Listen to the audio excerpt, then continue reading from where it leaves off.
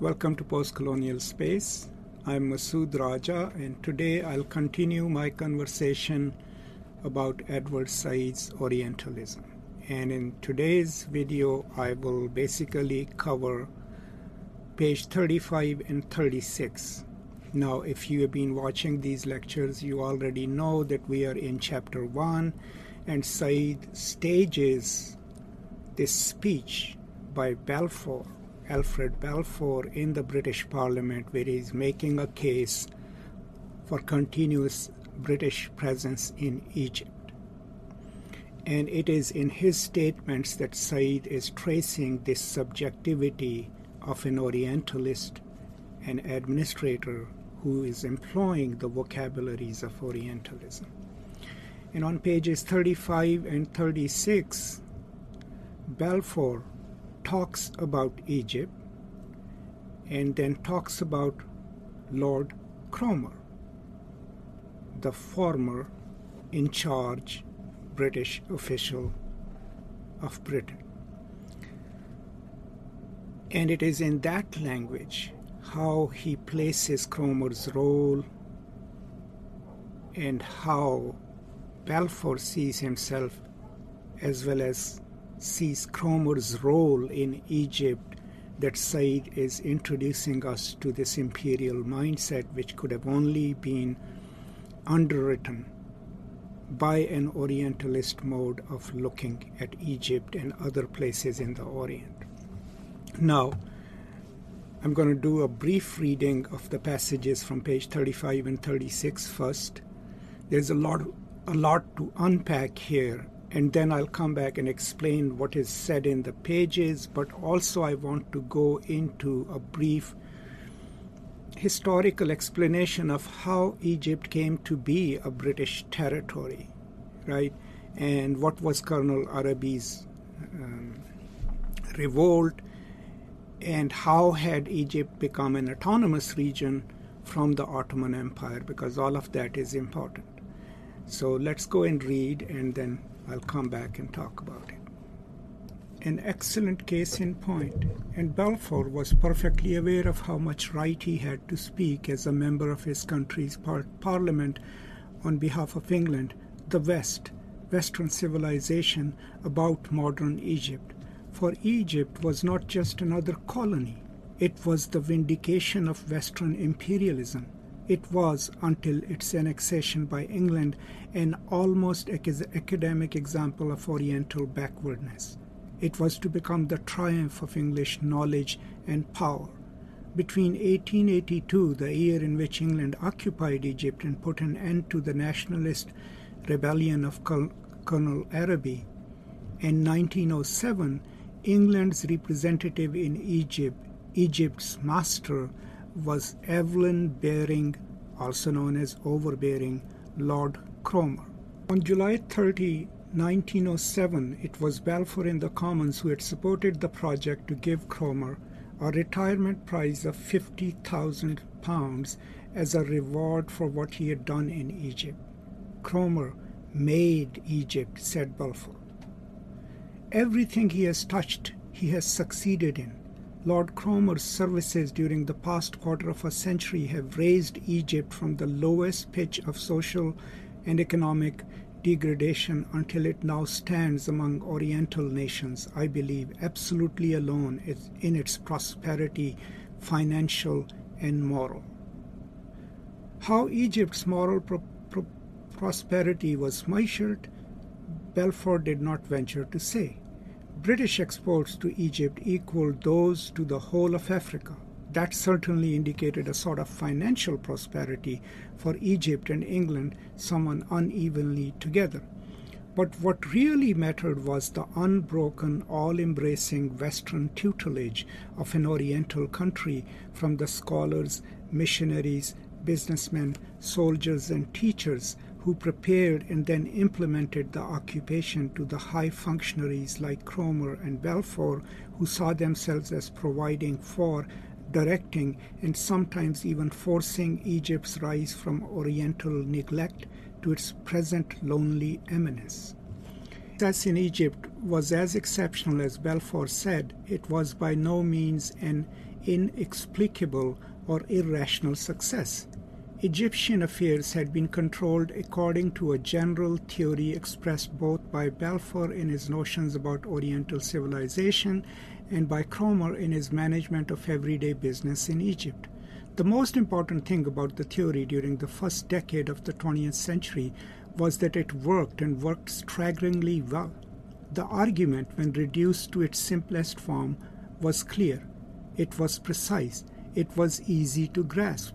There are Westerners and there are Orientals. The former dominate. The latter must be dominated, which usually means having their land occupied, their internal affairs rigidly controlled, their blood and treasure put at the disposal of one or another Western power. That Balfour and Cromer, as we shall soon see, could strip humanity down to such ruthless cultural and racial essences was not at all an indication of their particular viciousness. Rather, it was an indication of how streamlined a general doctrine had become by the time they put it to use. As you can see, there is a lot to unpack in these 2 pages. So the main crux of the argument is the same. How does a powerful official of the British government speak about Egypt, right? And what does it take to speak about Egypt in this way? Now, we already know that there is knowledge produced about Egypt, that the British functionaries working there think of themselves having a mission and having the power not just to think what they think of Egypt, but to shape it according to that imagination. Now, Evelyn Baring is crucial because he practically ran Egypt, right? And the speech, Balfour's speech, the citation comes from when he, in a parliament session after Baring retires from Egypt, had argued that he should be given a £50,000 prize or pension for having served so brilliantly in Egypt, for having made Egypt, right? So what Said is arguing here is that Egypt has no say in its own making. It becomes what it is according to the wishes and imagination of the British officials. And that imagination, that way of looking at Egypt or talking about it, is mediated through scholarly works, through research, through policy. All of that forms part of the consciousness of Cromer, right, for whom Balfour is advocating, and Balfour himself, right? Another thing that we need to unpack here is the history of Egyptian occupation. How did it happen, right? Because that's crucial. There is a reference to Colonel Arabi's revolt. There is probably going to be a reference to Ali Pasha and others. So let's talk a little about how does modern Egypt end up in the French and British hands first, and then eventually as a British colony or as a British protectorate. Let's talk about that a little. So the Egypt that Napoleon invaded in 1799 was technically still a vilayet of the Ottoman Empire, but with the most dominant group there being the Mamluks. Now, Mamluks were the one who had ruled Egypt after the fall of Baghdad till about 1500s, and these were specialized slaves of Turkic and Albanian and other origins who were specially trained in warfare and statecraft, and they would eventually win their freedom. Now, famously, Bebaras was one of these Mamluks who defeats the Halaku Khan forces at Ain Jalut, and hence stems the tide, the further advances of the Mongol armies. Now remember, the Mongols had sacked Baghdad in 1298. So Mamluks rule Egypt as their own territory until 1500s, when the rise of the Ottoman Empire. Egypt kind of becomes a loose vilayet or territory of Ottoman Empire. Now when Napoleon enters there and launches his ground warfare, of course his opposition also is coming from Britain. and British naval forces pretty much destroy his armada. And the Ottomans send 2 expeditionary forces to expel the French. And then after Napoleon leaves, there is a vacuum created there, and that's when the Sultan from Turkey sends Muhammad Ali Pasha to put down the resistance and to absolutely get rid of the Mamluks. And Muhammad Ali Pasha does that, but in the process, since he plays both sides and has really loyal supporters, and the public also supports him, he declares himself the Amir of Egypt, right? And he takes the title of Khedive, which comes from Persian to Arabic and Turkish. And hence, from his time, in 1805, Egypt is called Khedive of Misr, right? And he takes the title of Khedive of Misr, but the Ottoman Empire doesn't recognize it until the time of his grandson. Now, Muhammad Ali Pasha initiates a massive restructuring of Egyptian economy, urbanization, and everything else, and puts Egypt on the road to modernity. And then it is during the times of his grandson, Ismail Pasha, that the famous Suez Canal project is launched, and Ismail Pasha also kind of revitalizes the urbanization process, building roadways and everything, and invests heavily in infrastructure. And in order to raise money, of course, he goes to his European creditors and borrows a lot of money from there.